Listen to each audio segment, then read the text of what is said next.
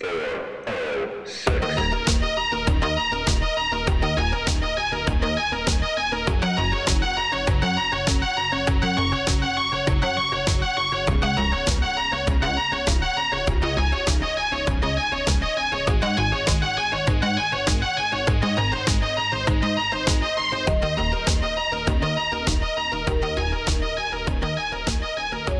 Good evening, ladies and gentlemen. This is the 411 from 406. My name is Chewie, and I'm joined once again by my brother from another mother, Mr. Pip. How are you, sir? Hooah! Glad to be back. No, I'm sorry, I shouldn't say that. We're not reviewing any Al Pacino tonight, but yes, I'm very excited to be back. We have been trying to plan this for a little while now. May is Star Wars month, man. There is so much Star Wars stuff that happens in the month of May, or that has happened in the month of May, going all the way back to 1977, that it's appropriate for us to do this. So I'm glad that we're finally back to discuss more Star Wars. You mentioned the May. May the 4th be with you, which happens to also be my son's birthday. So I have a Star Wars baby, which is awesome. That's ridiculous. I don't even know how you and your wife plan that, and how annoying that must have been for her when you're like, come on, we got to get it on tonight because we got to have Star Wars baby. And she's like, oh, Jesus Christ, whatever. But you pulled it off. I mean, kudos to you, sir. I did. The force was with you. It sure was. Yeah. So in addition to that, we've got another kind of new May Star Wars thing tonight, because we are recording on the eve of the release of the new Obi-Wan Kenobi flick, or not flick, the show on Disney Plus, which, dude, I am so fucking pumped for that show. Like, that's the one that I've been looking forward to. I don't know. I mean, that's the one. Oh, for sure. Ever since they started moving more towards a format of shows versus movies, which there's been some stuff in the news about that with Kathleen Kennedy and kind of talking about the direction that things are going. I've been really looking forward to this show, like from the minute they even hinted that it was going to happen, because it harkens back to what we love about these movies. It's the Skywalker saga. It's an extension of that universe.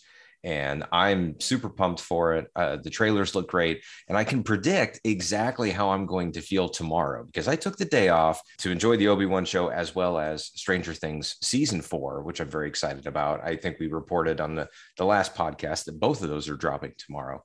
I can predict exactly how I'm going to feel. I'm going to watch the first 2 episodes, because those are the only 2 that are going to drop tomorrow for the new Obi-Wan show. They're going to release the first 2, and then the rest of them will be week after week.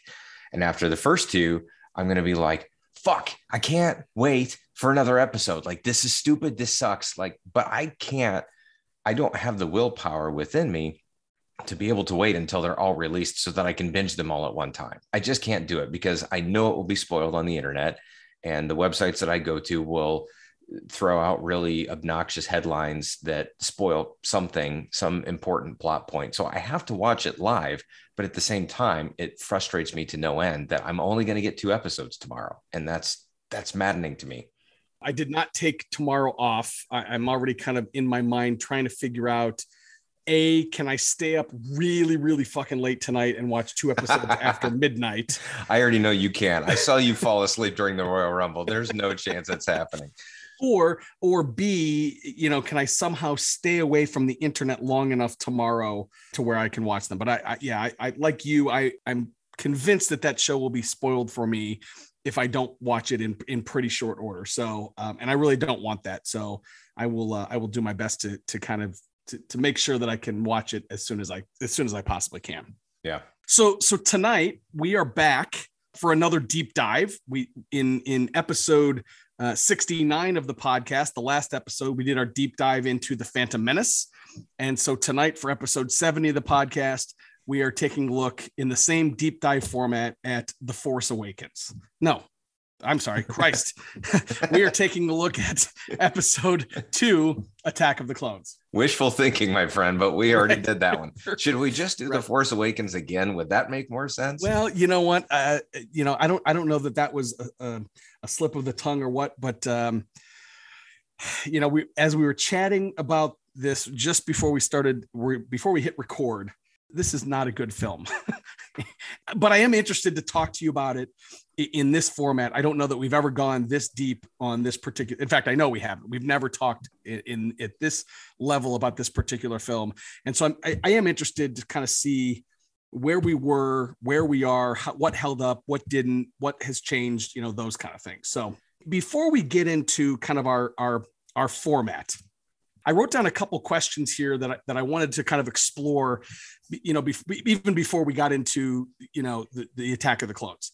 So the first question is kind of, and we almost touched on it a little bit. What sort of Star Wars fan are you? And what I mean by that is, are you the Star Wars fan that is kind of like an all-encompassing, you watch everything, you consume everything, books, comics, cartoons, live action, movies, that? Do you just stick to kind of the Skywalker saga? Have you branched out? Like where? And I guess I will answer this question first, just to kind of give you a little bit of context. I don't know that I've ever sat down and watched any of the animated anything. I've seen bits and pieces. I've seen YouTube clips and those kind of things, but I've never watched the Clone Wars. I've never watched any of that stuff. And it's not that I'm adverse to it, and I'm sure I would really like it if I actually sat down. It's just that stuff kind of came at a time in my life where I just didn't have that extra time and that mind space to devote to Star Wars at that point in my life. So I'm clearly, when it comes to anything in the theater, I love all the live action stuff. I love The Mandalorian. I'm a huge fan of like the Disney Plus, those kind of things. Back when, and I don't even know what they're called anymore, but when they were releasing books, and I read so many Star Wars novels back in the day, the Timothy Zahn trilogy and those kind of things. Even that has kind of fallen off for me. But again, I don't know that I've ever asked you that question. I just want to know kind of, are you consuming everything, or are you kind of picking and choosing? Yeah, I think you and I are very similar on this aspect. I'm definitely consuming all the mainstream stuff, if that makes sense. So I watch all the movies. I watch all the shows. I don't get into the comics. I've never been a comic book person, so the comic media in general doesn't really appeal to me all that much. I play some of the games. I have certainly read some of the extended universe. I think they call it Legacy or something along those lines now. The ones that were written and distributed, the stories that were put out before Disney bought Lucasfilm and, really made that their own. So I would consider myself, for the most part, a pretty strong fan, I think. But I, as far as the animated stuff goes, I did watch the Rebels show, which I thought it took a little while to get good, but it finally did get good. The reason I watched is because Darth Vader was in it, and James Earl Jones voiced him, and it told a little bit more of the story about Ahsoka and the return of Darth Maul and things like that. So that was pretty interesting. And it also involved Grand Admiral Thrawn, who was featured in some of the books that we talked about, I believe, in a previous podcast. So I guess you could say I'm a pretty hardcore Star Wars fan, but it definitely stops at some point. And I don't read any of the books anymore. I don't really get into that as much. And I'm if I'm being honest, I'm a little concerned that I'm starting to fall off even on some of the mainstream stuff, because I watched the most recent show that came out was the Book of Boba Fett, and it was fine. It was okay. But and we're going to talk about it a little bit in this podcast, but there seems to be this continued push on this whole Mandalorian thing that I just don't get. I don't understand it. I like the show, The Mandalorian, but the Mandalorian races and Boba Fett and all of this, I know he was a cult figure in the original trilogy, but they seem to be focusing a lot on those characters and that race. And I don't jive with it as much. I don't understand why we're focusing so much on this and not telling other stories around Jedi or Sith or the Old Republic or things like that. So I don't know if that answers your question. I kind of danced around it a little bit. No, it absolutely does. And again, it's just, I think it's important context as we go into this discussion, just kind of how we are viewing these things, not only how we were viewing them then, but how, the eyes that we're viewing them through now as well. I think the answer to your question in terms of why are they focusing on the Mandalorian and that race, I think it's because they are finally going to kind of move away from the Skywalker saga, and they're trying to develop new characters that aren't in that saga, but have, at least a thread line of continuity from that saga. I think they're trying to get us to care about some other characters that they can lead us through more shows, more movies. Now, and this is probably another conversation for another podcast. We could talk about how successful that has been, right? But I think that's probably what they're doing, if I had to guess. Yeah, I think that's actually totally fair and very accurate. I still think that they could do an offshoot of, the original saga in the form of a Jedi or some other characters. They seem to be focusing a lot on the Mandalorian specifically, or the Mandalorian race, whether it's Din Djarin or if it's Boba Fett or whoever it is. And there just seems to be a lot more story to tell. Obviously, they can't continue anything Skywalker related because Mark Hamill is very old and is not in any shape to play Luke Skywalker, not to mention the character is technically dead at this point. I still think they're going to make more Skywalker movies. I don't think they're done with that. I think they're going to bring back Rey and Finn and Poe. I think that's all coming back at some point. Maybe it's 10 years, maybe it's whatever. But I mean, they had this whole sequel trilogy many, many years after Return of the Jedi. So, we can't count anything out. Disney has all the money. So I guarantee Daisy Ridley is probably not going to be super busy. I think the only one out of that group that may abstain would be Oscar Isaac, because he's very successful. He's doing a lot of great stuff right now. Perhaps John Boyega may not join back in because there was a lot of controversy around his commentary around the character and how Disney treated him and all of that. So maybe it doesn't come back, but who knows? But I think we're going to continue that. But I would like to see other things. I would like to see other aspects that do have close ties to the Skywalker saga. Okay, so that being said, Pip did mention that the sequel trilogy, if you want to go back in the archives, we did deep dives on that entire sequel trilogy. Episode 48, we did The Force Awakens. 47, Force Awakens. 48, we did The Last Jedi. And 49, we did The Rise of Skywalker. So if you want to go back and listen to that, you can find that stuff in the archives. But tonight we're here to talk about episode 2, Attack of the Clones. So before we really dive in, do you remember coming out of The Phantom Menace? What was your headspace getting ready for this movie? Were you excited? Were you trepidatious? Were you worried? What do you remember what you thought in the spring of 2002? I was still pretty excited about this. I still hadn't really been overly critical of The Phantom Menace at that point because I was still really jazzed that we were just getting new Star Wars content. One thing I did want to mention that we had talked about on the previous podcast is that there were people, including you and myself, who would go to the movies just to see the trailers for the new Star Wars movies that were coming out. And this is the first time that I remember actively doing that. I actually went to see the movie Monsters, Inc. in the theaters because the Attack of the Clones trailer was previewing before it. And Monsters, Inc. is a fantastic movie, and I really, really enjoyed it. But I was only there because the Attack of the Clones preview was before it. And I want to say that this is before that a lot of these trailers got released to the internet first, because that's how they were getting people into the theaters, which is interesting because it was Pixar. This is, obviously well before Disney had anything to do with Star Wars. So I'm not sure how all the finances and the relationships work out there, but I went to go see Monsters, Inc. just to see this trailer. And I was very excited. The trailer was good. It showed some things that were really interesting. I remember some of the stuff, with Obi-Wan and the rain and these lightsaber fights with this guy that looks like a bounty hunter and all of this stuff, and some really cool sword fights and all of that. So I was really excited when I saw the trailer. Do you remember seeing the trailer or watching it?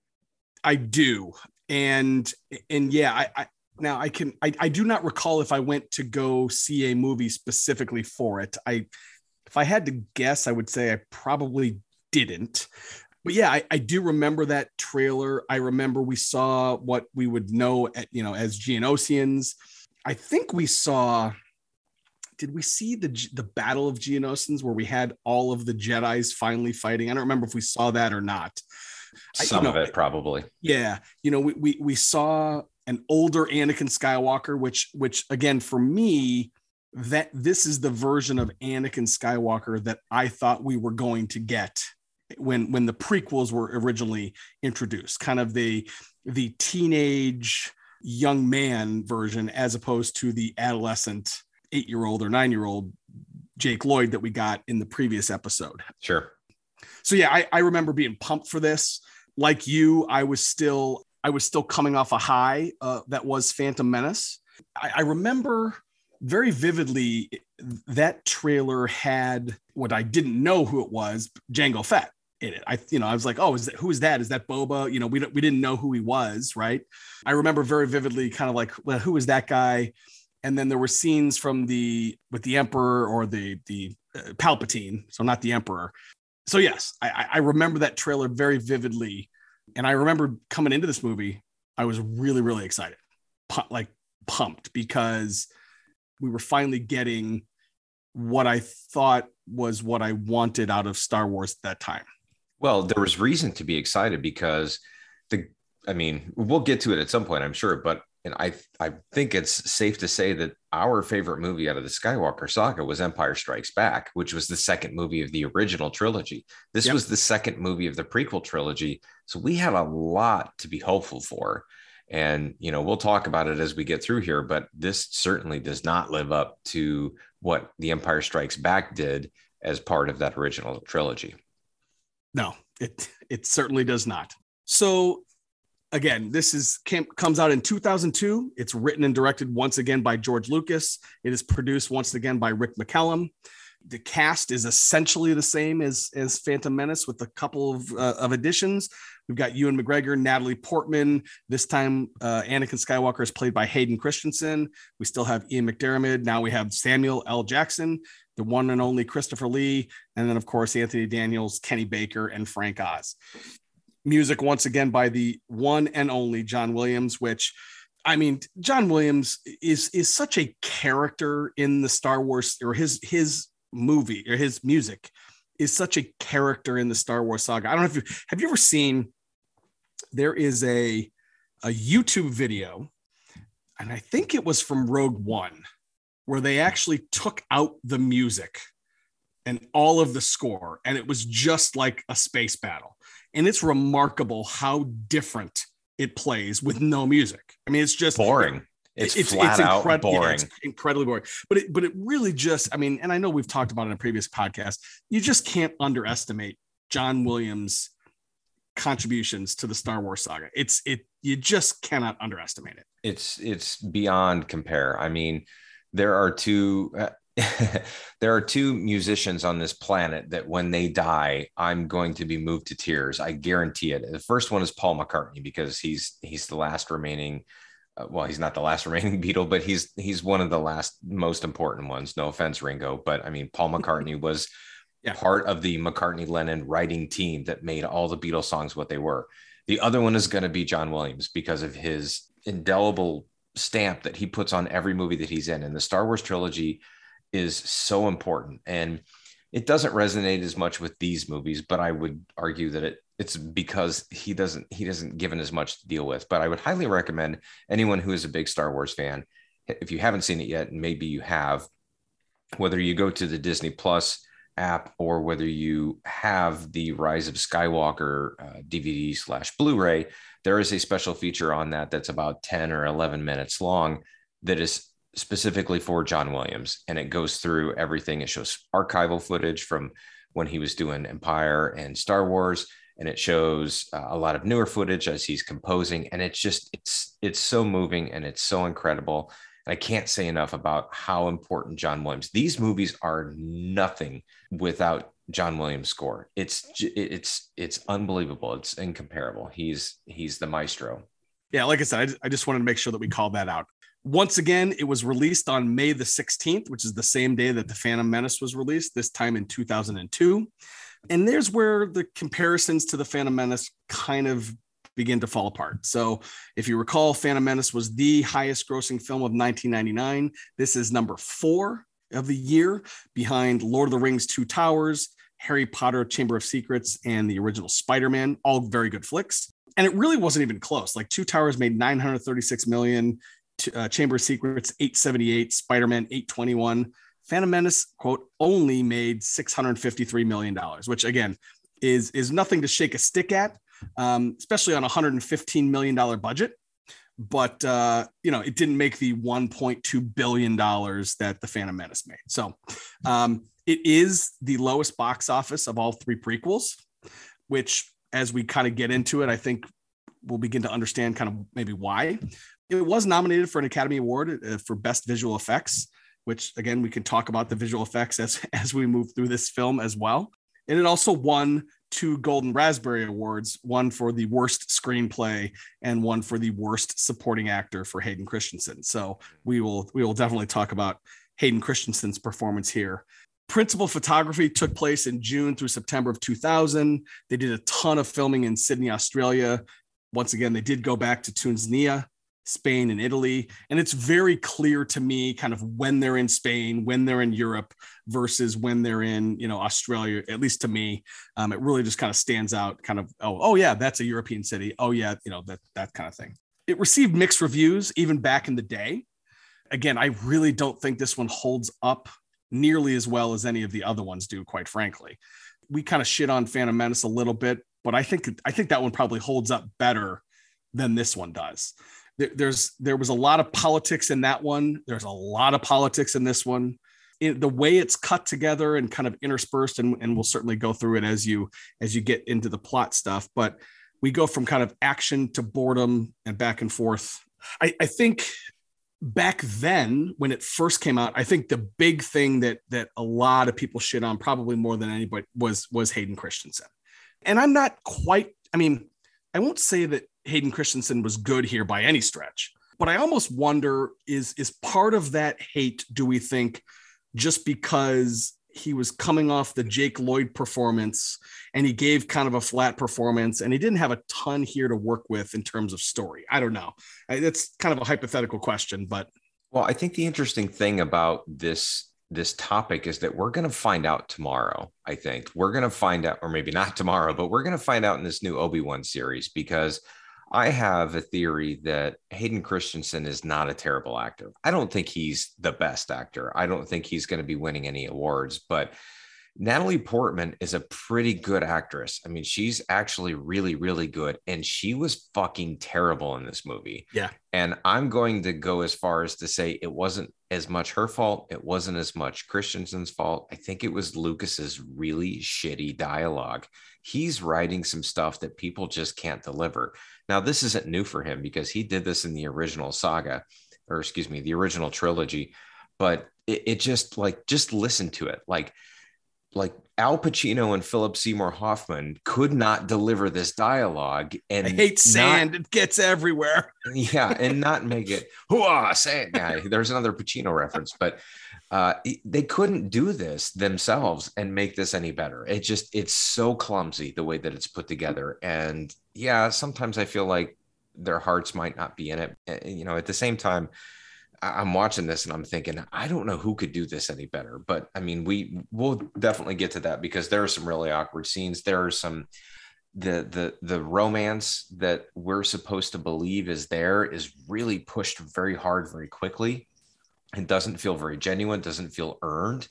And they're going to go from sniping at each other to, truly deeply loving each other very quickly.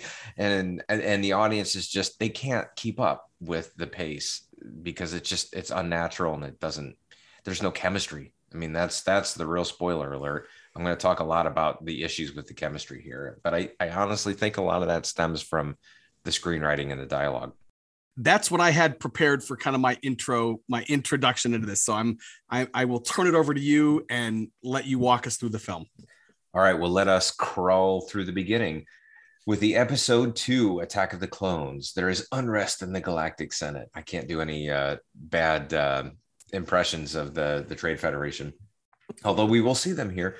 Several thousand solar systems have declared their intentions to leave the Republic. That's weird. I guess that's context, but I don't really feel like we get that. This separatist movement under the leadership of the mysterious Count Dooku has made it difficult for the limited number of Jedi Knights to maintain peace and order in the galaxy. Senator Amidala, the former queen of Naboo, is returning to the Galactic Senate to vote on the critical issue of creating an army of the Republic to assist the overwhelmed Jedi. A bit of a snoozer as far as the crawl goes for the second straight one, I think. But that's what we got. But I will say that right off, I'm a little intrigued because they have already named a new bad guy. So we lost Darth Maul at the end of Phantom Menace, and we get a little drop of the Count Dooku, whoever that is. We don't know that at this point. I'm glad to hear a new bad guy here. I always thought it was very weird that Queen Amidala, quote unquote, took a step back to be a senator. That always just kind of rang really weird to me. At least that's the way I viewed it. Maybe it's a non-issue, but it just always kind of felt weird that she would go from being a queen to a senator. I guess I didn't think too much of it other than maybe they have rules that are like ours where you can only be president for so many years and things like that. But okay, fair. So we last left our heroes celebrating their victory over the droid army after the Battle of Naboo. Senator Amidala is traveling back to Coruscant when her ship is blown up shortly after landing. But no fear, she always has a gaggle of decoys behind her. This one doing her job quite effectively, which is strange because she apologizes for it, but I'd say she did exactly what she was meant to do. She died. We then see the 7 Jedi meeting with Chancellor Palpatine, none of which even get a tingle that maybe he's up to no good. And I feel like the Jedi are supposed to have tingles, but not in this case, including Yoda, who is supposed to be the king tingle out of all of them. But for some reason, he just doesn't get it. But I will say that it's really cool in this case to see Palpatine and Yoda in the same room. So this is the first time we get a chance to see that. And they're exchanging words. And I don't know, like this scene is kind of cool. And they're dropping a lot of exposition here. This is where they're kind of setting up everything about the Separatists, which gets confusing through here. I mean, I don't know. We're still very early, but I don't know how much you're following at this point. They're throwing a lot at us. Yeah, I had a really hard time. So let's see. These movies came out, 99. We would have been 20, right? So we're 23. 20, yeah. Okay. And then so we're several years after that. I guess where I was going, I had a really hard time following all the politics of all of these things in the first movie. In this movie, in the first movie, you've got queens and you've got Gungans and you've got Boss Nass, who is he a boss? Is he a king? Then you've got he a raging queen. Alcoholic? Right. And then you've got the queen. Is she 12 years old or is she in charge of everything? And then here now you've got the queen going from there, and then you've got trade federations and you've got senators and you've got Galactic Republic. Like there's just like a bunch of stuff. Yeah. And I didn't care about trade routes in the first movie. And so it's like, I know I'm supposed to care that this senator, i.e. former queen, got shot at or blown up. And I'm supposed to care that the decoy, it was very, I'm confused at this point. Again, it's early, but I'm confused. Yeah, same here, because they're going to, this is a sort of a different dimension or a different level, different layer of the politics that are here, because now we have these separatists that we're going to be talking about. And I found myself, as I was rewatching this, rewinding a handful of times to try to figure out, like, I know what's going to happen, but did they really lay out the plot or the exposition in a way that we could have picked up on it at the time? Or were we just so excited to see more lightsabers we didn't give a shit? I don't think they did. And like, I'll even go so far as to say, like, even though the opening crawl told us that they broke away from blah, blah, blah, I'm not even sure that a quote unquote separatist is necessarily a bad guy. You know what I mean? Like there's a thousand legitimate reasons why countries or organizations kind of break up. You know what I'm saying? Sure. Like, so I'm not even sure at this point if they're quote bad. Well, and I don't even know if they are, but they're going to be played that way, which right. is that's kind of the whole behind the scenes stuff that's going on with this Count Dooku character that we're getting ready to learn about, and Darth Sidious, who is involved in this whole thing. So Palpatine suggests additional protection for Amidala in the form of Obi-Wan Kenobi sporting longer hair, and a slightly taller Padawan, Anakin Skywalker, who is nervous to remake the Senator's acquaintance. We get a very awkward, dare I say, rapey vibe from Anakin as he greets her for the first time in a decade and seems very much in love with her, like right away. Like we're just skipping right to, holy shit, I think about you every day. Like it's pretty weird, right? It is remarkably creepy, especially when you layer in the context of how young Anakin was in the first movie and how much of an age difference there was in that first movie, right? Now, the age difference doesn't really make a whole lot of difference now because they're both older, but we're supposed to believe that Anakin hasn't seen her in those 10 years in between the films. And yeah, it rapey is a good word for it. It's certainly awkward. it just is. It's really super, especially, like I said, especially when you understand the context of the last time that Anakin saw her, he was like 9. Right. I think maybe they were going for, he's just so in love with her that he's been obsessing over her these 10 years. But the way it plays, it's just kind of an obsessive, creepy dude. Yeah, it doesn't work because we haven't seen what the hell's been going on with Anakin for the last 10 years. So for him to just be madly infatuated with Padme at this point, it doesn't make sense. They rushed us into that, I think, a little bit too much. Yeah. So we also get our first glimpse of a little bit of tension as Anakin challenges young Ben, trying to figure out who the would-be assassin is going to be. Anakin couldn't give 2 fucks about seeing Jar Jar again, which is about the only time I agree with him in this entire movie. We then learn the identity of the assassin, whose name is Zam, as we see her in the familiar silhouette of a Mandalorian. And I'm curious, did you think at this point it was Boba Fett? Were you excited about the prospect of reintroducing a Mandalorian into the story? Well, so at this point,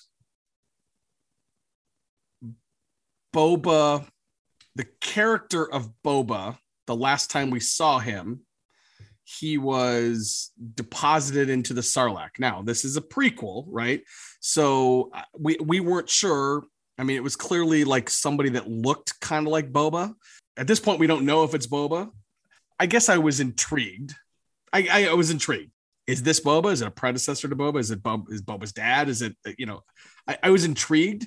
I've always liked the bounty hunters in Star Wars. I kind of wish we had more bounty hunters. Mm-hmm. I've just always been a big fan, whether it's Boba or Bosk or IG-88 or Dengar, like that ilk. So that's part of the reason that I really enjoyed the Book of Boba, because I like that world. But here I would say I was intrigued.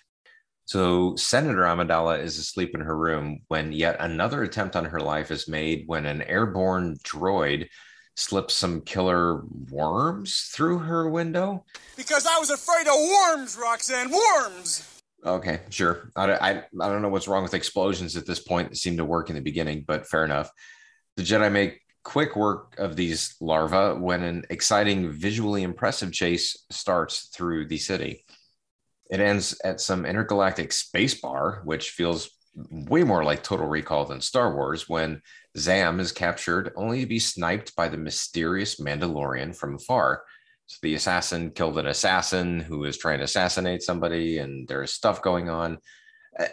I guess, so there was some interesting stuff here that I was just curious to know from your perspective. Does it have any relevance? Why is this assassin a changeling? We never talk about changelings in the rest of the saga, unless I'm mistaken, but I feel it's kind of dumb that it never comes back or never really means anything. Or did I miss something? No, you didn't. The only thing, the first time they reference it is when they're in this bar, and I don't remember if it's Obi-Wan or if it's Anakin says, no, it's Anakin. He's like, oh, it's a changeling. She's a changeling. I don't think you missed anything other than maybe like being a changeling is a good disguise for a bounty hunter. That's it. But I don't think there's any relevance to the fact that Zam is I don't think. Fair enough. I mean, I wasn't really sure. It seemed like a cool sort of element to the story that they just never explored any further, which was disappointing. I think if it was there, it was either left on the cutting room floor or it was just one of these things that was dropped. You did say something that caught my attention: the visually stunning portion of this chase. There's a lot of that going on here, a lot of the visual stuff, and I'm sure we're going to talk about it. But this film really, really kind of leans into that a lot, and almost too much. Like it almost feels like it's going out of its way to look good, at the detriment of story, at the detriment of storytelling. And I don't know that I necessarily picked up on it then, but I certainly have over the years, over subsequent watchings. Yeah, and I think it gets much worse as the movie goes on from a visual perspective. I will say in the beginning, I think that it starts pretty strong, and it's fun to watch these scenes in Coruscant because we haven't gotten a lot of time there, especially at night. So it's kind of interesting, but it's pretty clear. I don't know, maybe there's just something different about a space battle. You know, it's CG, you know, it's going to be, at least partially animated, but we'll get there. But there are scenes throughout the rest of this movie where it's pretty obvious that the entire thing is green screen, and it just feels so fake. It's okay if it's supposed to be fake, but when it's supposed to be real and it looks fake, it just takes you out of it, or it took me out of it. You know what? I think here's the difference. The reason that this stuff looks really, really fake, as well as the sequence on, and again, we'll get there, but the sequence where Anakin is fighting through all the droids and the droid factory and that stuff later in the movie. I think the reason that this stuff looks faker, for lack of a better term, than the space battles, I think it's just how much stuff is crammed into the scene. And it's also stuff that we have a spatial understanding of the stuff in the scene, right? So the stuff on Coruscant, we know what a city looks like. Yeah. We know what a building looks like. We understand, like in our brain, we understand what a busy rush hour is supposed to look like. Sure. We understand what a bunch of buildings are supposed to look like. Soaring up and falling down. And so when we see that and it doesn't look quite right, I think in our brain, we're like, I'm not quite sure what that is, but it looks off. Versus in space, there's a lot more space, right? There's a lot more black. There's a lot more negative space. And there's just not as much going on up in those space battles as there is if you're essentially flying through Manhattan, which is essentially what we're doing here, right? Yeah. I don't know. Maybe I'm just way overanalyzing it, but no, anyways. I think that's fair though. So the Jedi report back to the council where they task Obi-Wan with tracking down the bounty hunter while Anakin is to take Amidala back to Naboo, which seems like a really weird fucking place to hide her. I don't know. That's where she's from. So maybe take her somewhere else if you're trying to protect her life. But hey, who knows? But first he talks with Chancellor Palpatine. This is when we really get our first scene between Anakin and Palpatine. And I'm actually finding this scene really fun because it's really obviously the beginning of this inevitable corruption of Anakin Skywalker. Like this is where it's not really where things start to go downhill for him, but this is where we all sort of get that, oh yeah, these are the seeds that are being planted for his inevitable turn to the dark side. Right.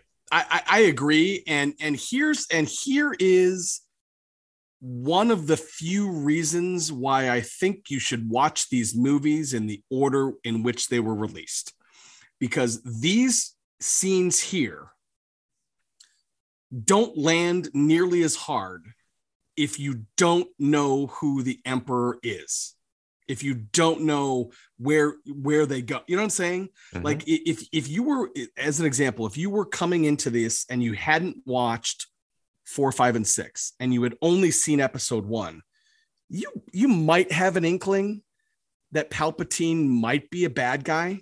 But if you have that knowledge of, oh shit, this is going to be the Emperor, then these scenes play totally different, right? To your point, like they become the seeds of something else, where if you didn't have that forethought, you wouldn't really, I don't think these scenes would land as hard, my opinion. Yeah, absolutely.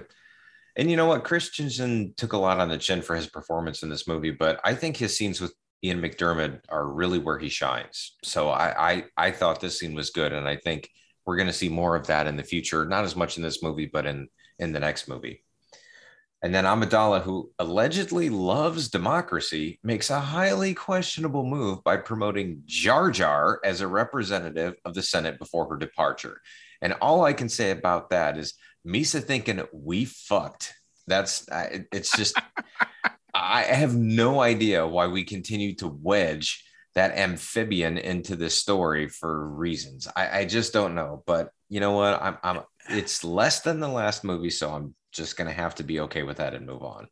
Yeah. I mean, in this movie, I don't know. I can't defend it. I really can't. I can't. I was going to try to come up with some reason why it's a toy tie-in or this, that, and the other thing, or George Lucas had a pet frog when he was growing up. I can't defend it. Well, I appreciate the fact that they reduce his screen time in this movie, but he ends up making a pretty big fucking bad decision later in this movie that impacts things pretty considerably. And oh yeah, he's the reason for the rise of the fucking empire. Yes.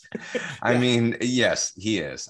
But again, we'll get there. But for right now, Obi-Wan finds his way to some random diner to have a weirdly intimate conversation with some CGI lizard named Dex. And I just I don't know what you feel about this, but this scene is just weird.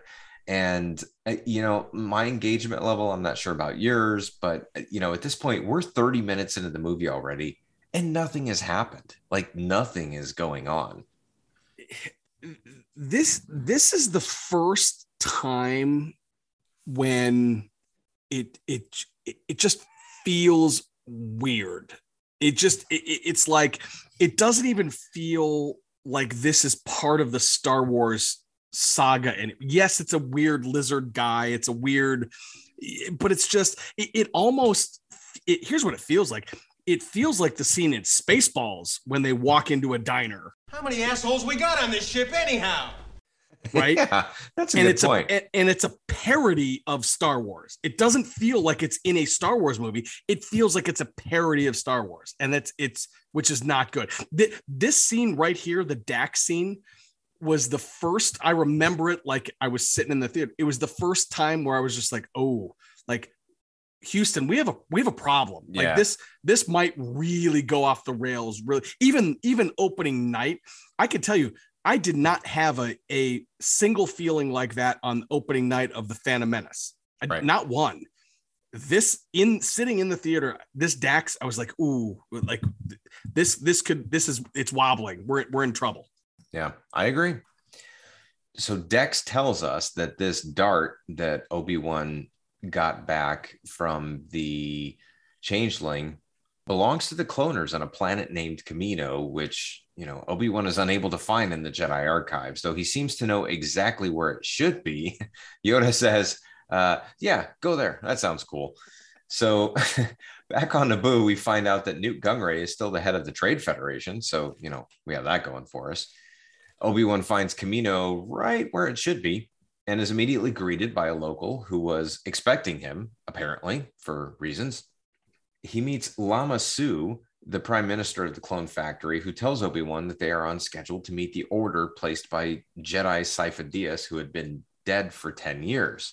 But we're not going to find anything out about Sifo Dyas through the rest of this story, which is a huge fucking mistake, in my opinion. It was really, really cool to find out that information, but they did not follow through with it on any level whatsoever. So I still don't know to this day. Was Dooku Sifo Dyas? I don't think so. I think Dooku placed the order under the name Sifo Dyas, but because Sifo Dyas did exist, he was a Jedi, but allegedly died 10 years prior to that. So I don't know. They really did a sloppy job. Okay. Yeah. So I don't, yeah. And I don't know if I'm remembering or misremembering, because wasn't Dooku one of the quote fallen Jedi where he left the order? He was. So I thought maybe he was Sifo Dyas and then became Dooku. And then whatever it does. So it's weird. On one hand, I really like all the stuff on Camino. I like the look of Camino. Yeah. I like kind of, but then there's this Sifo-Dyas character, and I've never, to this day, 20 some years later, I don't really quite understand the timeline of who ordered what when and who and why the fuck are they waiting for Obi-Wan? Like, it just doesn't make a whole lot of sense. And maybe I don't need to, but I'm a nerd and I obsess over this kind of shit. Well, much like us, Obi-Wan is justifiably confused as he's walking around this giant Apple store of clones. And he's basically told that a clone army was being created for the Republic. Seems strangely calm about that whole thing. But while Obi-Wan is trying to play detective, we revisit the lakeside on Naboo where Lucas tries to convince us that there is chemistry between Hayden Christensen as Anakin and Padme. And I mean, I don't know. Let's call this out. The chemistry, I don't know. For me, it just doesn't work. We talked about this a little earlier. I think their chemistry is terrible. This is probably where we should figure this out. Is it Natalie Portman? Is it Hayden Christensen? Or is it this awful fucking dialogue that George Lucas wrote? So to Natalie Portman and Hayden Christensen's defense, George Lucas wrote a relationship between Anakin and Padme where there is an age difference of, I don't know, what is it? It's got to be, it's not 6 or 7 years. Maybe. Okay. I think she was supposed to appear a lot younger in the Phantom Menace, but clearly they look 10 years apart in that movie. Okay. And so I just pulled it up. Actually, I'm kind of surprised. How old today do you think Natalie Portman is? If you had to guess. Mid 30s. Okay. So she's 40. Okay. Her birthday's on June 9th, 81. And how old do you think Hayden Christensen is? Based off of some recent pictures, I think he's older than her. Okay. He's 41.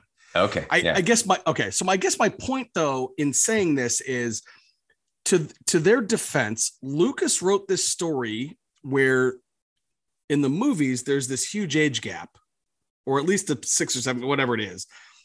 And the actors that he has playing them are, I don't know, less than a year apart. He gave them really shitty dialogue. Mm-hmm. He didn't show what Anakin had been doing over the last 10 years to prove or show his love or admiration for Padme.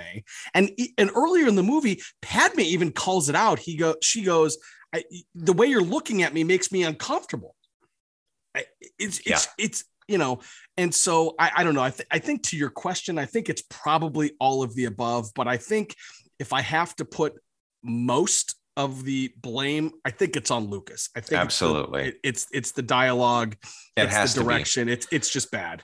And this is the point where we remind the audience that the reason that The Empire Strikes Back was such a fucking great movie is because George Lucas didn't direct it. He wrote it and he had a lot to do with the creation of all of it, but Kirshner is the one that directed that movie, and that's why it's good. It's not because George did it, whereas George wrote and directed all 3 of these prequel movies, and I think that's why they are not nearly as good. Don't hold a candle to the original trilogy. We get Obi-Wan. He meets Jango Fett and his unaltered clone, Boba, where we find out that someone named Tyrannus, who we will meet later, hired Jango to be the Mandalorian sperm donor, I guess. Lucas got, the Tyrannus thing is interesting because they do talk about it. Lucas got much better with naming the Sith, I think, at this point, because he's got Darth Sidious and Darth Tyrannus, which is technically better than Darth Vader. Vader sounds cooler, but he definitely got a little bit more heavy-handed with some of the newer ones. But revisiting this, I think I find myself a little bit frustrated still that this is where I feel like, okay, as I'm going back in time, I'm realizing this is where they're pushing the Mandalorian stuff. Like, this is where George Lucas said, I really love Boba Fett, so I'm going to put him back into this series, because there was no reason. I remember thinking this as I was watching this movie originally.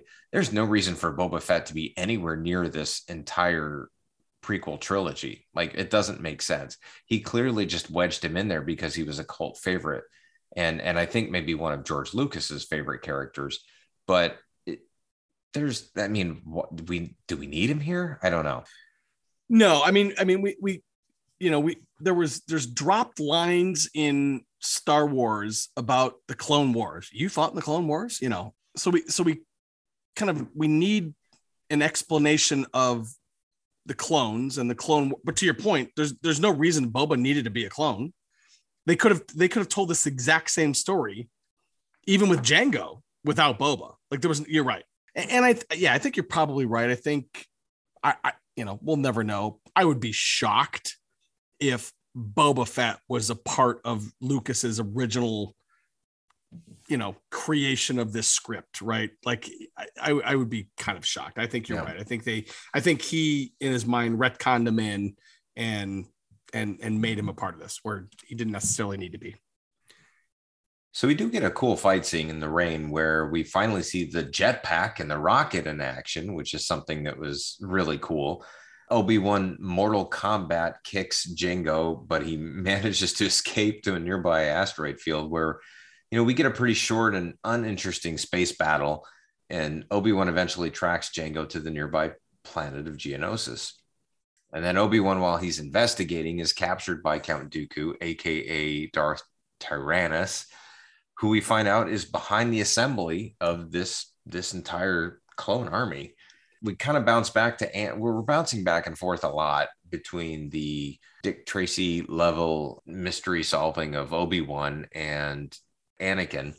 Anakin has some bad dreams and decides he needs to go find his mom, so he ends up back on Tatooine, only to find out that she married into the Lars family and then was kidnapped by a bunch of Tusken Raiders. And then after some kind of cool shots, I think, of the twin sundown with Anakin speeder biking around Tatooine, he finds his mother, who very conveniently dies about 4.5 seconds later. And then our young hero, using air quotes, officially begins his descent into madness when he mows down the camp of Tuskens in the name of vengeance. So I'm wondering, like, what do you think? Like, obviously, I think we're probably both in the same position here. We're like, okay, this is where it begins. This is where Anakin takes the leap from being a smart ass, mouthy little Padawan into, holy shit, you just murdered mothers and children. How do you feel about all that? Yeah, I actually like this sequence. I like, there's some contrivances here. There's some conveniences here in terms of when she dies and those kind of things. And again, I think we referenced it on the last podcast. This entire trilogy had one job. The job we'll get there. Yeah. Well, we did. We're getting there, as you should say. The job was to show the fall of Anakin Skywalker and his transformation into Darth Vader. And you're right. This is the first time that we're seeing any sort of inkling of, oh shit, like, he's going to be a bad guy, right? And I actually appreciate that. Like, I appreciate the fact that there is a real human reason that he would do what he did, right? Like, I get it. I think we can all put ourselves in Anakin's shoes here and say, hey, you know what? Like, if this were to happen to us, we would do the same thing to the Tuskens. Like, I get that. But as I sit here and I actually thought about it as I rewatched this scene. So we're what? At this point, I don't know where we are. We're an hour into this movie, 48 minutes, 50, whatever it is, something like that. It's an hour and change. It's an hour and change in the movie. And this is the first time that we're seeing Anakin do something Darth Vader-ish, right? And what it did was it reminded me of the fact that we've already had a movie that didn't start him down the path.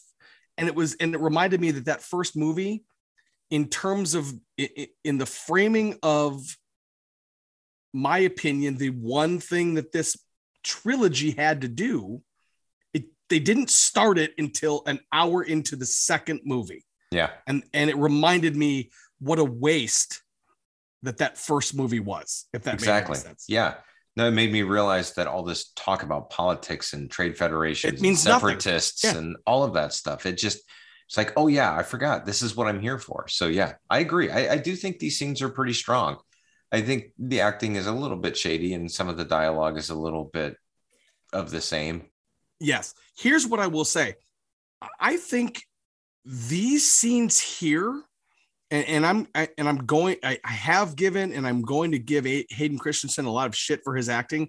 These scenes here, I think, are probably some of his best between this stuff and the stuff between him and Palpatine. I think are his best acting. When he's one-on-one with Padme, it's garbage. When he's talking about the sand and I killed them, all of them, the women, the men, like that's terrible. This stuff here, though, where his mother is dying in his arms and then he shows that rage after the fact, in my opinion, this is his best stuff of the trilogy. Yeah, he's only in 2 movies, but I agree. Yeah. Well, yeah, I do think there are some spots where he gets a little bit better in the next movie, but I would agree so far, this is his strongest work for sure. So Anakin and Padme get a distress call from Obi-Wan shortly before he's captured and decide to head to Geonosis for a rescue mission. We finally meet the separatist Count Dooku on screen as he plans some exposition for the imprisoned Obi-Wan and reveals that he once trained Qui-Gon and that the Republic is under control by the Sith. And immediately when he said that, I'm like, why is he telling Obi-Wan this? I mean, I understand that in most movies, especially action movies, the bad guy always sort of reveals his secrets, but aren't the Sith supposed to be a secret? Why did he tell Obi-Wan that the Sith are behind the scenes controlling all this? Is it just his effort to try to bring him over to his side? I've never had a real good comfort level of the bad guys in this trilogy, and I will include Palpatine in that, and I will include Tyrannus / Dooku / Sidious, whatever we're going to call, or whatever we're going to call him here. I think their motivations, I don't know, are necessarily laid out all that well, and maybe that's by design. I don't know. This to me feels like a Bond villain.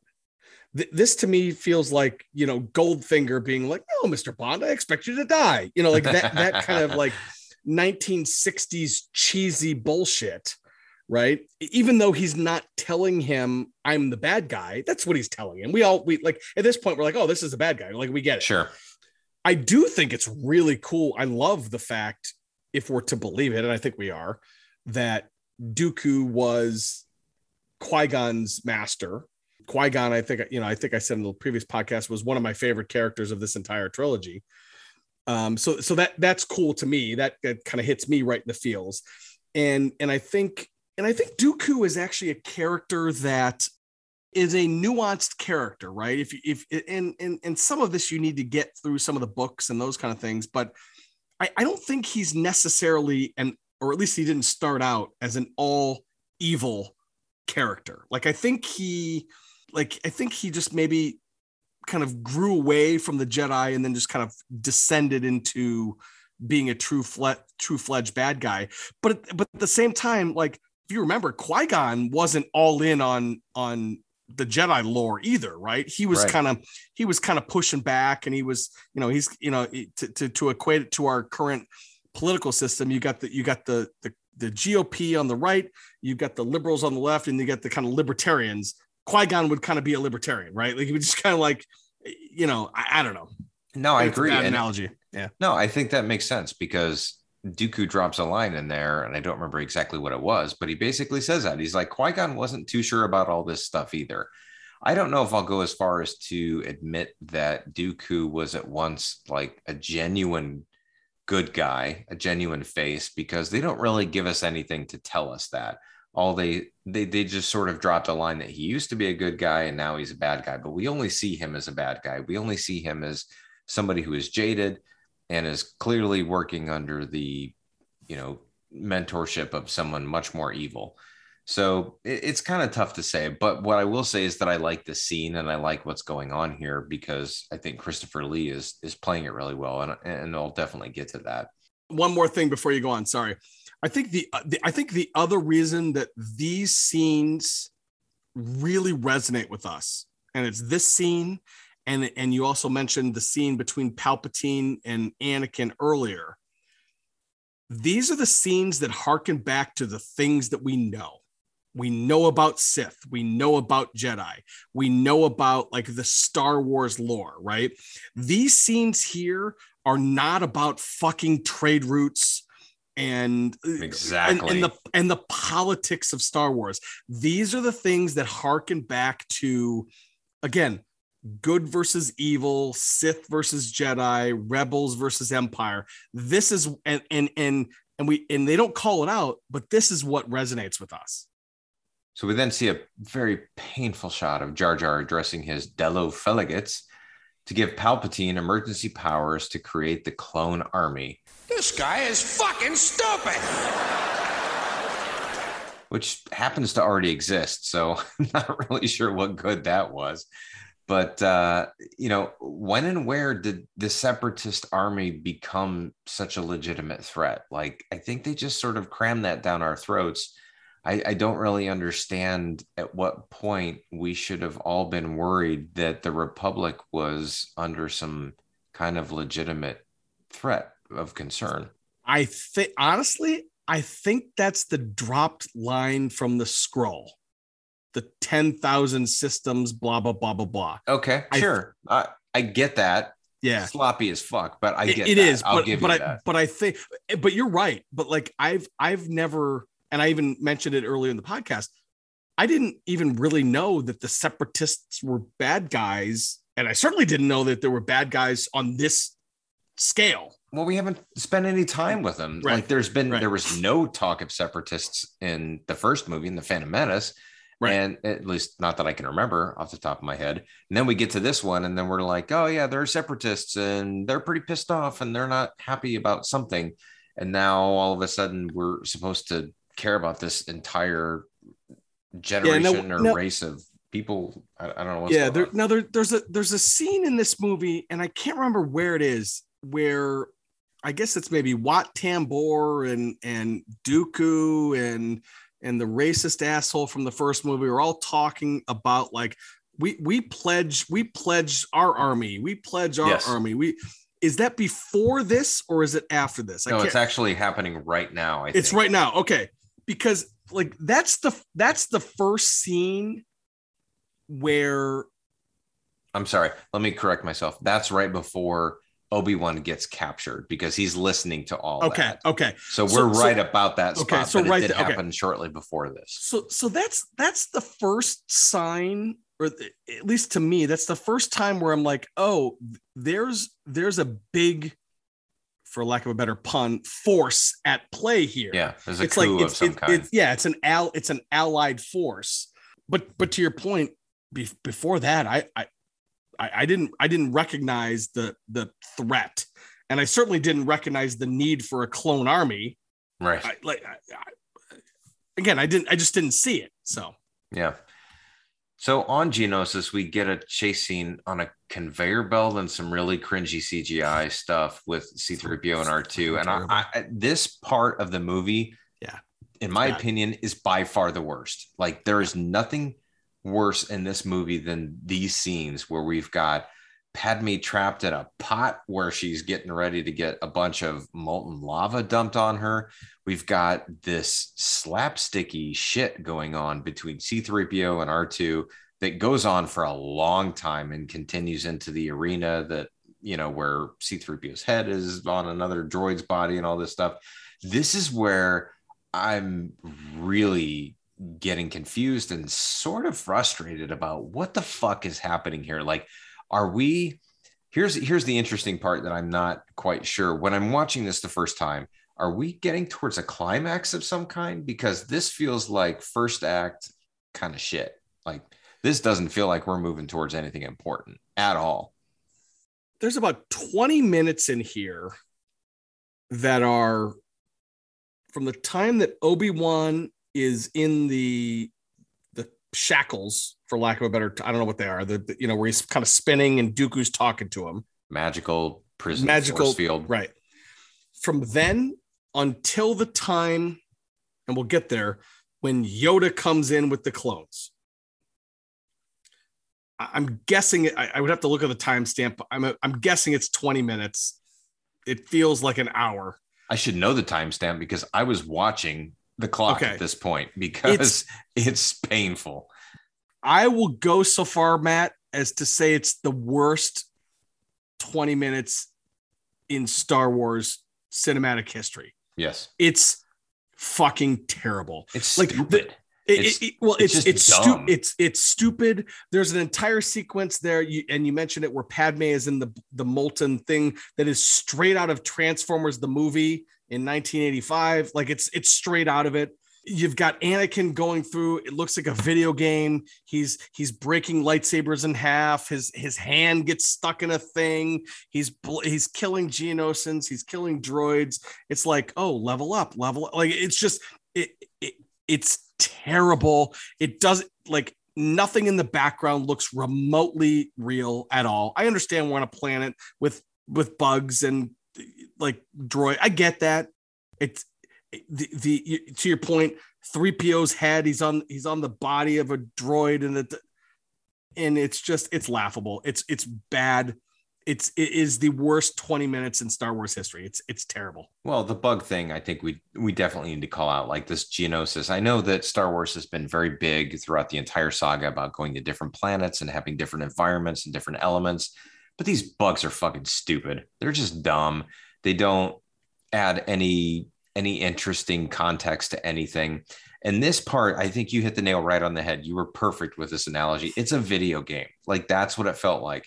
It felt like, okay, this is the part of the movie where we have to make it look like a video game so we can sell something off of this, because it was stupid. Like, I'm watching this, with my hand covering my face between my fingers, my eyes are peering through to try to figure out what's going on here. And it's just dumb. It's really dumb, and it doesn't move the story along.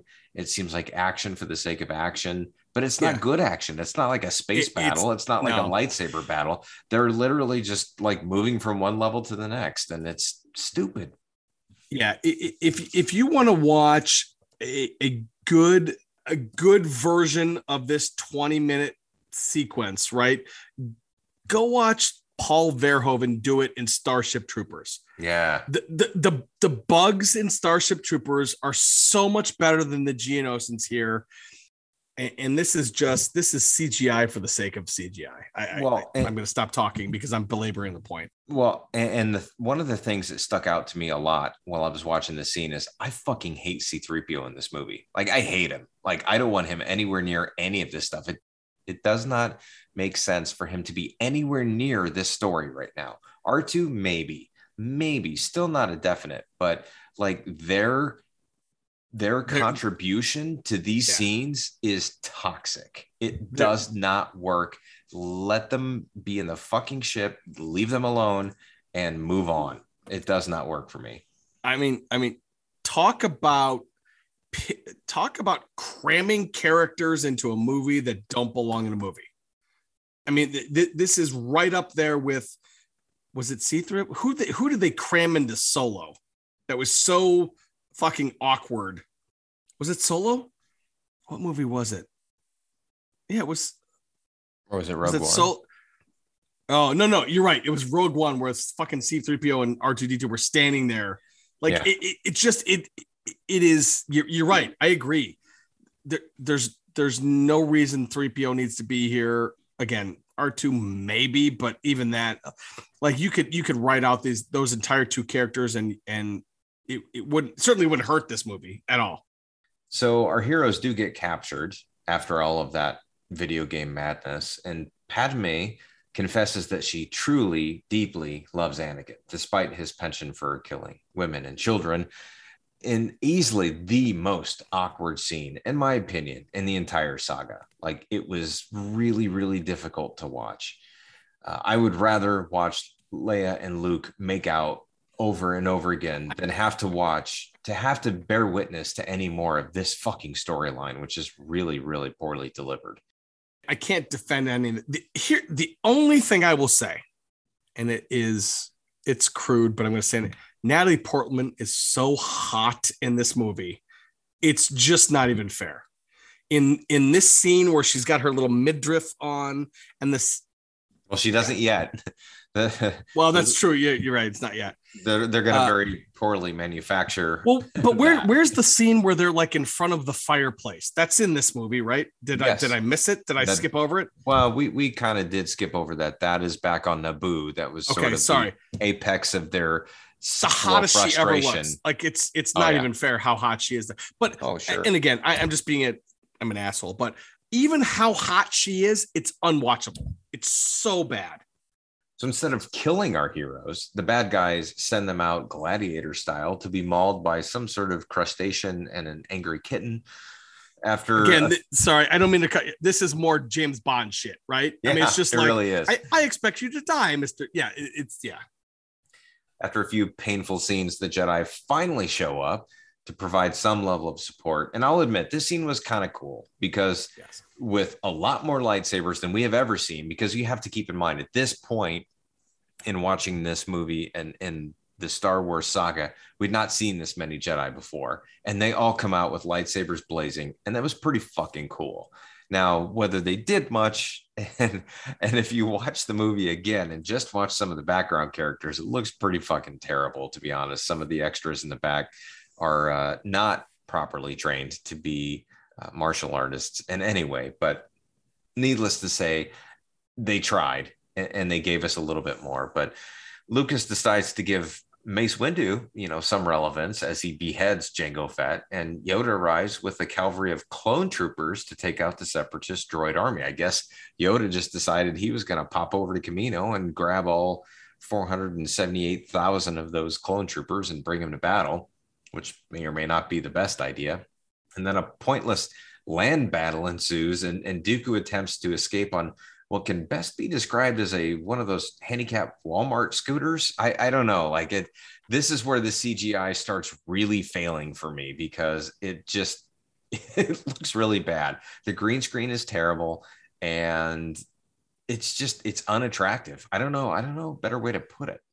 You're right. So I have a couple things in my notes here that I want to talk about. So first of all, when Yoda, when we get the scene of all the Jedis igniting their sabers and like fighting as one, the first time you see it is pretty fucking cool. It's like massive. it is. Yes. It is. Yeah. So did you ever see? And I don't expect you to remember this, but there was a fan-made movie trailer of Attack of the Clones.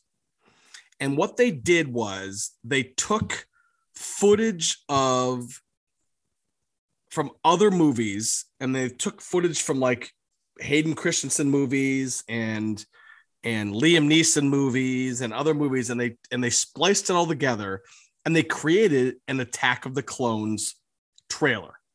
The trailer, or the piece that they put that I was so pumped about, they took a scene from Braveheart where they were storming the fields of Bannockburn, and they put lightsabers on all these Scotsmen. Nice. I don't know if you've ever seen that, but that's what this scene reminded me of. It was the first time we got, to your point, they got multiple Jedis igniting their sabers and kind of storming the battlefield. And it was awesome. Again, if you look at it with the hindsight of 20 years, some of the background extras are not great, but it was amazing. So I wanted to point that out. The other thing I wanted to point out was, even amongst the terrible green screen, you're right, it's the worst. Dooku looks old here. He looks Walmart old as he's escaping. There's this dialogue between Obi-Wan and Anakin on the clone ship, and Padme like falls out of this ship. Yeah. And Anakin, and I can't remember exactly what it says. Maybe you can insert the audio clip. Lower the ship! I can't take Dooku alone! I need you! If we catch him, we can end this war right now! We have a job to do! I don't care! Put the ship down! You will be expelled from the Jedi Order! I can't leave her! Come to your senses! What do you think Padme would do were she in your position? She would do her duty. It's god awful. It's so terrible. Like, they get the point across. Yes, we get it. Anakin loves Padme. Obi-Wan is, holding to the Jedi code. But even amongst the battle, it's terrible. The dialogue is so bad here.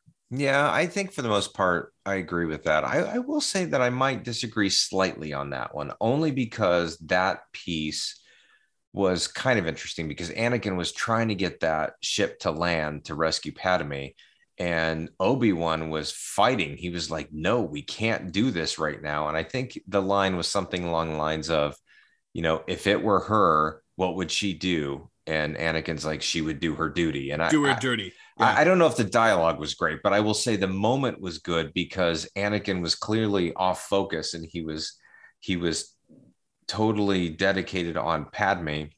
And that was Obi-Wan's effort to try to steer Anakin back to focusing on, like, do your job. Like, don't focus on your feelings wherever they may be right now. Focus on the task at hand. And so I appreciated what they were trying to do. I don't know if it executed as well as it should have. Okay. But I did like that scene in the sense that was one of the very few times where I felt like Obi-Wan was able to talk Anakin out of it without Anakin being a little bitch about it. Anakin's like, you know what? You're right.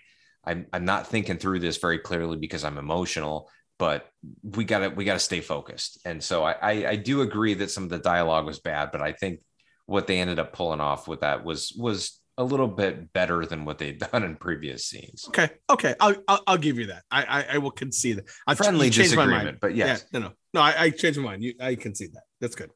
So Anakin and Obi-Wan track down Dooku, and we finally get a decent lightsaber battle in this fucking movie. It doesn't really last too long before he amputates Anakin's right arm and stuns Ben Kenobi by, I don't know, cutting his leg. And Obi-Wan is just like, a little bitch about it. But here's what I will say.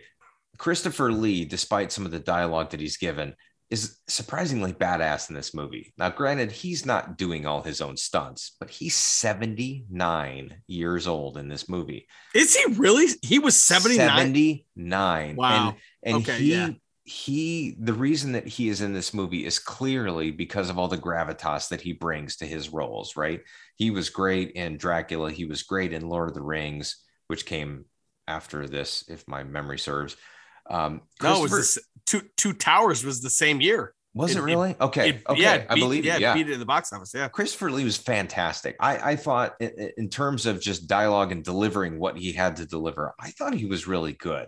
Now, he didn't sell me as somebody who could really get into a lightsaber battle, but I thought that his presence on the screen was really powerful. And I wish that we could have gotten him a little younger. I wish that we could have continued that character, but we didn't do that much past this movie. I actually thought he was good. I don't know. What do you think? Do you agree? Do you disagree? No, I agree completely. Christopher Lee is... So let me take a step back. Ewan McGregor is the best part of every movie that he's in this Absolutely. prequel. Agree. 100%. Christopher Lee is number 2. Well, I take that back. Ian McDermott is number 2.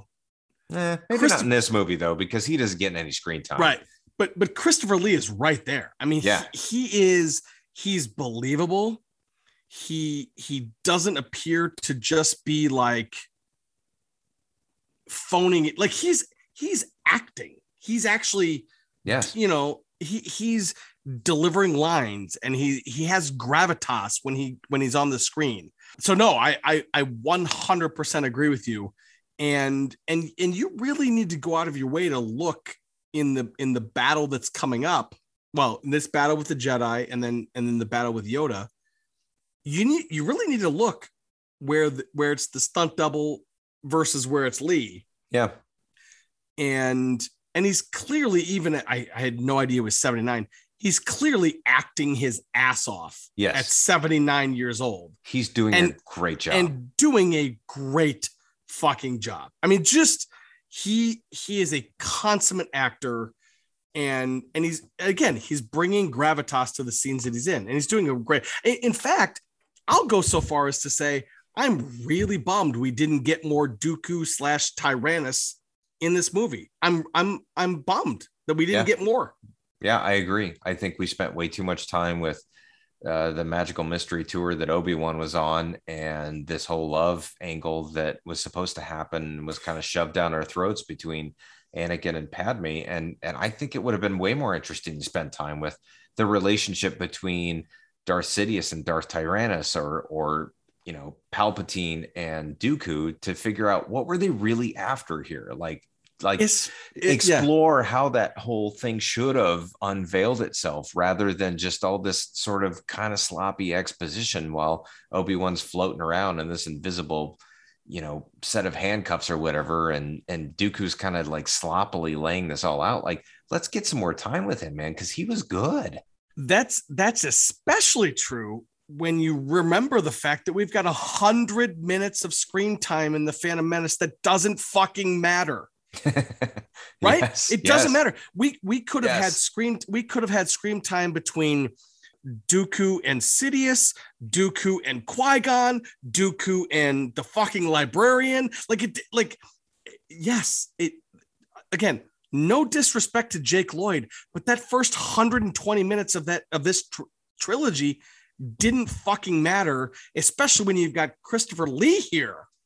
Yeah. When he's interacting with a puppet later, yeah, it's better than anything Jake Lloyd gave us. Even when, it's fair to say that Palpatine is the most interesting part of the non-Jedi related storyline of this saga, right? And I feel like they could have used Dooku to help supplement that in some way, shape, or form.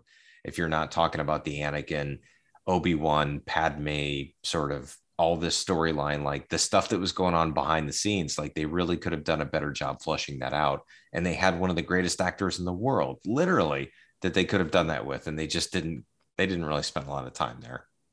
So just when we think all hope is lost, in limps Master Yoda, who shocks the entire world when he unveils his lightsaber and bounces around the room like a monkey with his pubes on fire. I mean, the scene was amazing. So I remember just kind of semi losing my shit in the theater, because if there's one thing that I wanted to see that I didn't even know that I wanted to see, that I was shown in this trilogy, was I wanted to see Yoda be a badass. And he was. Like, they gave him his lightsaber and he just unleashed holy hell on Dooku, and it was great. Like, it was a visual spectacle, and I was really excited as this shit was going on, because I did not see this coming. I have two comparison scenes that I can give you for the night that I saw this on opening night. One is from Star Wars and one is not. The reaction in the theater when that music swells, again, it's John Williams, that music swells, and Yoda kind of opens up his robe and he calls his lightsaber the 2.5 feet from from his hip to his hand. What a badass. After limping in, like, I don't have time to fucking reach for no lightsaber. Right, exactly. My theater went, dude, fucking ape shit.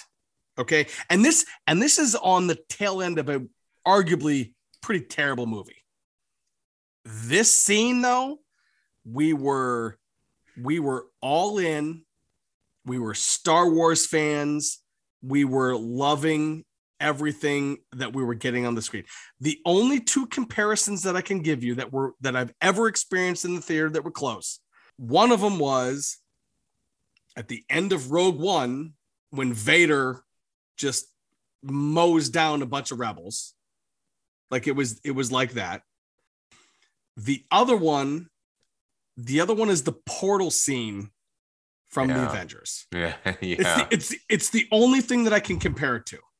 And obviously, portals is bigger, I think, in the context of the Avengers universe than this scene was. Oh, sure. Yeah. But this was the first time we saw Yoda do anything other than fucking hobble around, right? This was the first time we've seen it, like, even in every movie, right? Empire, he was an old, decrepit asshole. Jedi, he died. Episode 1, he was a puppet. And then, right? He was literally, yeah. And this one is the first time we saw Yoda not only do something, but be a goddamn badass like we knew he was. And I get goosebumps even thinking about like that. I remember that first night. Oh yeah. And watching this battle. It's only about 30 seconds long, but it's amazing. But sadly, Master Yoda is not victorious, which is going to be a strange pattern for someone who apparently chugs midi-chlorians for breakfast. Well, he's not, but he chooses to be not victorious, right? Yeah, I guess that's fair. You can make the argument. You could make the argument, but I will say that Master Yoda is, for as powerful as he is supposed to be, is shockingly not impactful in this trilogy, because he ends up not doing much. He doesn't defeat Dooku, and of course in the next movie he doesn't do much against Sidious either, except run away. But we'll get to that point. But much like that one, Dooku escapes this battle. And I guess at this point, like, I'm realizing that the movie is almost over, but none of this to me feels like an appropriate third act climax. I don't know how you feel. I don't know if you have a sense for the timing of where you are in this movie, but this movie is long and it needs to end, but it doesn't feel like an appropriate crescendo for any of this. You're right. We've gotten so many substandard scenes here between Padme and Anakin, between clones and separatists, and you're right. We're getting there.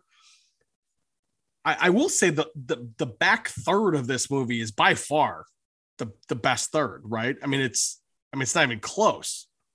Like we get the Jedi Geonosian battle. We get the battle between Dooku, Obi-Wan, and Anakin. We get the battle between Dooku and Yoda. Like, everything happens in the last 30 minutes of this movie, right? Yeah, absolutely. But you're right. We haven't really earned it. And again, my criticism of this movie comes back to the fact that this trilogy had a single goal, and through a movie and a half now, or a movie and 3/4, it has epically failed. Yeah, I guess I just think at this point, like, the story should really be picking up, and there should be a lot of either anticipation or anxiety, or there should be emotions that are pulled out of me to get me really invested in the story. And I'm just not feeling it. Like, I think this entire movie feels like the second act, and there should be a third act in this movie. There should be some sort of, if we're to unfairly compare it to The Empire Strikes Back, the third act of The Empire Strikes Back is just, it's ridiculous. It's so good. And it takes everything and it elevates it so much. And here it's just like, I don't know why anybody cares about what we're even doing on this planet or what's going on. And I don't know, it's just, maybe I'm off on here. Maybe I'm just not gathering all that George is trying to throw at us, but it's boring as fuck. I think you're right. I think there's absolutely a comparison that can be drawn here between Empire Strikes Back, which is the second movie of that trilogy, and Attack of the Clones, which is the second movie of this trilogy. They both end on a downer. They both end with the bad guys winning. They both end with the bad guys escaping.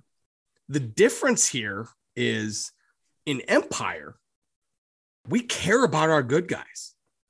We care about the fact that Han is in carbonite and Luke's got his hand cut off, and exactly his ancestral sister is right there with him waiting to, do whatever. Right. Yeah. There's stakes. We care. Yeah. In this movie, Dooku flies off with a fucking parachute, like, starship that we've never seen before. We're like, okay, great. Which looks cool, to be honest. It looks cool, but you're like, yeah. What's okay. the fucking point? Right. So you've got that. You've got this weird relationship that we don't fucking care about between Padme and Anakin. We've got a badass Yoda, but even on opening night, we were like, okay, that's cool, but we don't really care about that. Like, like it was a spectacle. There's no stakes. And furthermore, at the end of this movie, we get the creation of the clone army, which to your point earlier came from Jar Jar, which has no stakes. Like, it just doesn't make any sense. We're like, oh, so you've shown us during this movie that the creation of the clone army was essentially a mistake, right? Or was a series of deception or what have you. And now we're supposed to care about it. Yeah, it's just, it falls apart. It falls apart badly. So you mentioned Dooku and his giant metallic parachute, and that's basically where we end this thing. Dooku goes back to Coruscant, where he meets Darth Sidious. Yoda acknowledges the beginning of the Clone War, and Anakin marries Padme in secret as we end the second chapter in this prequel trilogy. And that kind of brings us to a close. It wraps up pretty short order, pretty quickly after the big Yoda lightsaber fight. And that's pretty much it for the Attack of the Clones. So, you know, I mean, I don't think at this point it's a giant secret how we feel about this movie. I guess I will start by saying rewatching this movie was incredibly difficult. It was really hard to get through, and all the things that I remembered that I didn't like about it stuck out even worse this time. And it's not even a good means to an end. And we're going to have a lot to say about the Revenge of the Sith and what that movie does. But this movie, it at best just feels like unnecessary filler. And there's just nothing here of any real substance, other than we do see a little bit of Anakin as he does take his decline towards the dark side. But I mean, I don't know, like there's maybe 10 minutes of that dedicated to this movie where we're still talking about clones and separatists and trade federations and all of the bullshit. And for me, it's just like, I don't care about 97% of this movie. I care about a few of the Anakin scenes and the Yoda lightsaber battle, and that's it. And I don't give a shit if I ever visit it again. I just don't. Truly, the only redeeming scene of this movie is the lightsaber battle at the end, where you get Obi-Wan and Anakin versus Dooku, which leads into Dooku versus Yoda. It's really the only scene you need to watch. But it's an action scene. It doesn't even lend anything to the story. But I mean, that one you can come back to and you can rewatch it. It's a good action scene. Yes. It's really the only good action scene in the entire movie. Even the Battle of Geonosis, it's cool to see the Jedi kind of storm the field, but they really get their asses handed to them. Yeah. Dooku stops the battle. He just stops it. And there's some interesting stuff on Camino, but again, it's filler. All of the scenes between Padme and Anakin are difficult to watch. They're difficult to watch because not only they're acted poorly, they're directed poorly, they're written poorly, but they're, to their credit, they're in a hole from the beginning. They're in a hole because of what we were given about that relationship in the first movie. So they're already starting from a deficit. And when you're starting from a deficit and then you have bad acting on top of that, it's really fucking bad. Again, it's a bad movie. It plays like a video game. It doesn't hold up really well at all, especially with new technology and new screens and new high def televisions and this, that, and the other thing. I'm going to tell you something right now that's going to blow your fucking mind. Ready? All right. This is Grayson's favorite Star Wars film. Oh my God. At least he wasn't the one born on May 4th. No, but it is his favorite Star Wars film. But why? Like, what of all nine? He has to have a reason. I don't know. I have to bring him on the podcast one of these nights. I don't know. This is his favorite Portman's film. Hot, right? And this is the first movie that I feel like it's okay to think and you she's know what? Hot. If that's why, then good for him, because goddamn, she's hot. Sure. But yeah, I don't know. I mean, for me, as a 40-something-year-old guy, even back when this came out, again, I think I mentioned it. This was the first Star Wars movie. And now that I think about it, the only Star Wars movie ever where I was sitting in the theater and saying, ooh, we might have a problem. Yeah. And I will include Phantom Menace in that. Like, I didn't say that at Phantom Menace opening night. I didn't. In Solo, in any of these other movies, I wasn't like, oh shit, we have a problem. This one I did. Yeah. I was worried halfway through this movie.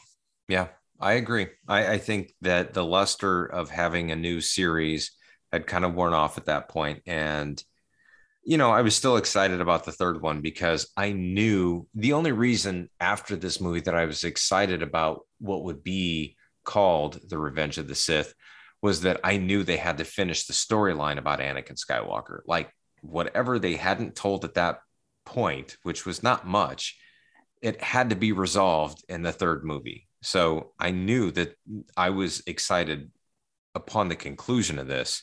Again, mostly just because, you know, we understood the direction everything had to go, but it didn't earn my excitement because of how good this movie was. It was a snooze fest. It was completely forgettable and easily my least favorite Star Wars movie of all time. No, your excitement was by default because you knew where we were going. You knew we were getting Vader and we didn't get there here. So you knew you had about 120 minutes to tell the Vader story. And again, we'll talk about in our next podcast about whether we did that successfully.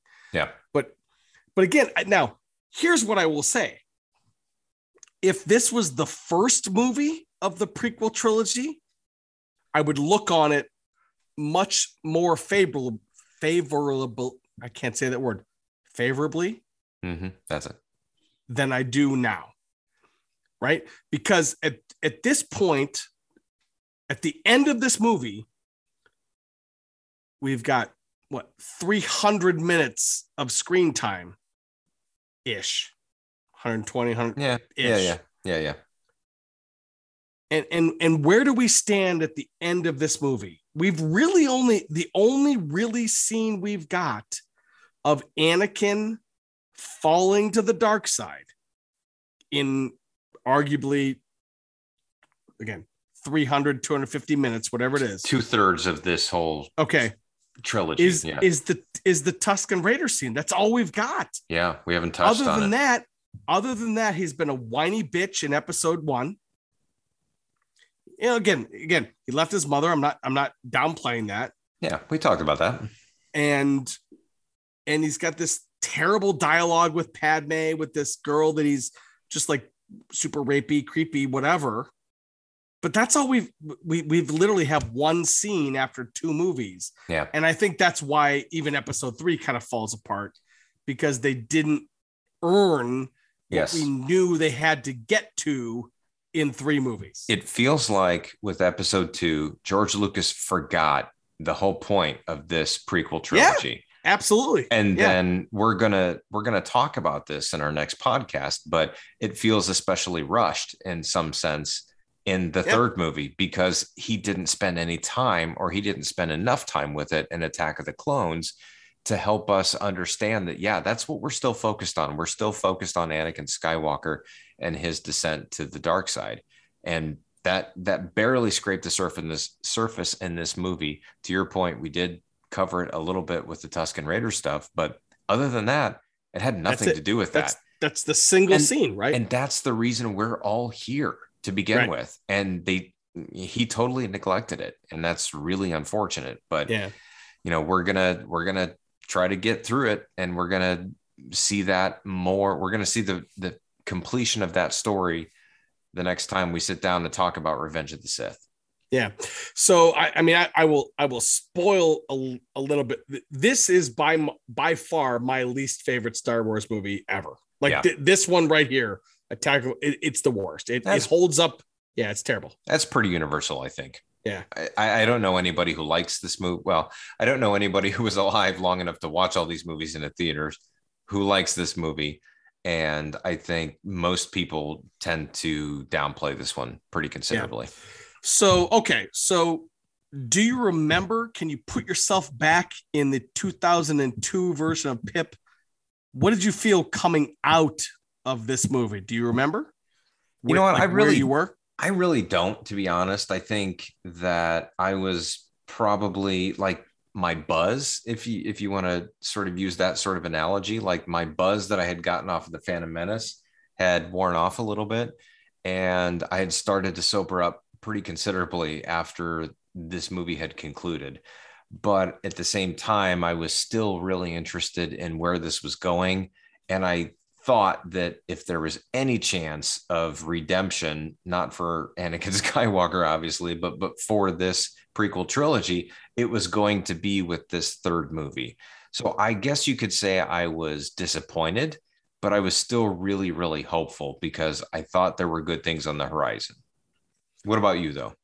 I really think this was the only Star Wars movie. So what, we've got 9, 10. Is there 10 Star Wars movies now? And if you include Rogue One, theatrical releases? Well, there's Solo as well. So okay, so there's 11. There's 11 Star Wars movies, theatrical releases, right? Nine saga films plus Rogue One plus Solo. Sure. That's it? Okay. Yeah. There are some of those movies that are not great movies. This is the only one that I remember walking out of with a negative attitude towards Star Wars, like on opening night, the first time I saw it. Yeah. Which I remember, like, I'll be honest with you, rocked me to the core. You know what I mean? I'm the biggest Star Wars geek you'll ever run into. And I was like, oh shit, that was a terrible fucking movie. Like that was a bad movie. Like I didn't say that walking out of Revenge of the Sith. I didn't say it walking out. Like I loved Solo the first night I watched it. I mean, Rogue One, I can still to this day make an argument it's probably my favorite Star Wars movie. Yeah. This movie, even the first night I watched it, I was like, oh, again, I've said it a couple times, Houston, we have a problem. Yeah. No. It's a bad movie. It's just a bad movie. It is. And the buzz had clearly worn off a little bit at this point, but you know, it's time for the rubber match. It's time to figure out whether movie number 3 is going to satiate our need for understanding what's going on, or whether it's just, whether it negates the whole luster of this entire idea of having a prequel trilogy. Do you remember, like, did you tell people to go watch this film after you saw it? Do you remember? I don't. It's a real sort of, I don't remember anything about this period of time. I think I was definitely less impressed by this movie than I was the Phantom Menace. And it's interesting and unfortunate that I think the Phantom Menace to this day still gets way more shit than this movie does. This movie's clearly worse on many levels. Yeah. But everybody whines and bitches and complains about the Phantom Menace and how terrible that was. But this is the one to bitch about, though, right? Yes. This is the one. Yeah. I think so. I mean, this one has kind of slipped completely under the radar, though. I think the Phantom Menace was just sort of the first one of the prequel trilogy, so people were able to beat up on it. But this one's way worse. Yeah. Do you did we see any of these movies? Did we watch Sith together? Yes. It was Sith, wasn't it? It was. That's when I came to Cleveland and with Al. That's yes, right. And we did not see WrestleMania. That was one of the times I came to Cleveland and didn't see WrestleMania. In May. Okay. In May. That's exactly right. So I think this movie came out when? When did Clones come out? 02. So I would have been in, let's see, I got married in 98. Yeah. So I was in DC for 02. And you know what? I remember I saw it opening that with my brother-in-law randomly. That's weird, but okay, because he lived in Cleveland and I was in okay, but we saw Sith together. Okay. We did see Sith together. We did not see this together. I would have seen this somewhere in Indianapolis. I don't even remember where. Okay. But yeah. All right. So let's wrap up tonight. Let's see. It's 11:45 p.m. on the 26th of May. So I might try to stay up and watch. Does it come out? Does it come out at midnight? I don't know. I mean, that I might have to check that out myself. If it does. If it does, I'm going to be up until 2 a.m. You're going to be up till 2 because you're going to watch both those episodes. Yeah. And I can't just watch one. Yeah. Of course not. Why would you? So we really intended to try and get this entire prequel saga done before tonight, but we didn't for fucking reasons, and most of them are my fault, and so I apologize. But so here's what I would like to do. I don't think we can do. So this is episode 70 of the podcast. I don't think we can do 71 and have it not be Revenge of the Sith. Well, I thought it was 69. Wasn't it 69? 69 was the last episode. This is 70. Okay. I wasn't paying attention. I just heard 69 and I thought that was cool. So I think we need to do 70 of Revenge of the Sith, and then I think we need to come back and talk about Kenobi, because Kenobi is going to be. I'm hoping it's going to be amazing. I think it will. So the question becomes: do we wait 5 weeks to come back for 71 and talk about Kenobi? We'll figure it out. But I think we wait a little bit, because at this point we have done 3 more deep dives on Star Wars, and if we want anybody who's listening to continue listening and not think it's a Star Wars exclusive podcast, then perhaps we should switch back to a top 5. We haven't done one of those in a while. That'd be kind of fun to revisit. Okay, so next episode. So this will be episode 70. Okay. And then next episode will be episode 71, which, let's be honest, I never thought we would get through 71 episodes of this podcast, but we're getting there. So much fun. So episode 72, sir, I will task you with coming up with the next top 5 list. I'm not going to put you on the spot right now. Okay, good. Don't do it. No, I won't, but I'll give it up to you. So we've got a couple episodes in the future. We're getting ready. So all of that being said, this has been amazing. Thank you very much. Super much fun. Super much. Bigly fun. Bigly fun. My name is Chewie. That's Mr. Pip. This has been the 411 from 406. And we just talked about the motherfucking Attack of the Clones. It's a terrible movie, but thank you for joining us. We'll talk to you soon. I love you, brother. Love you back. Adios. Have a good one.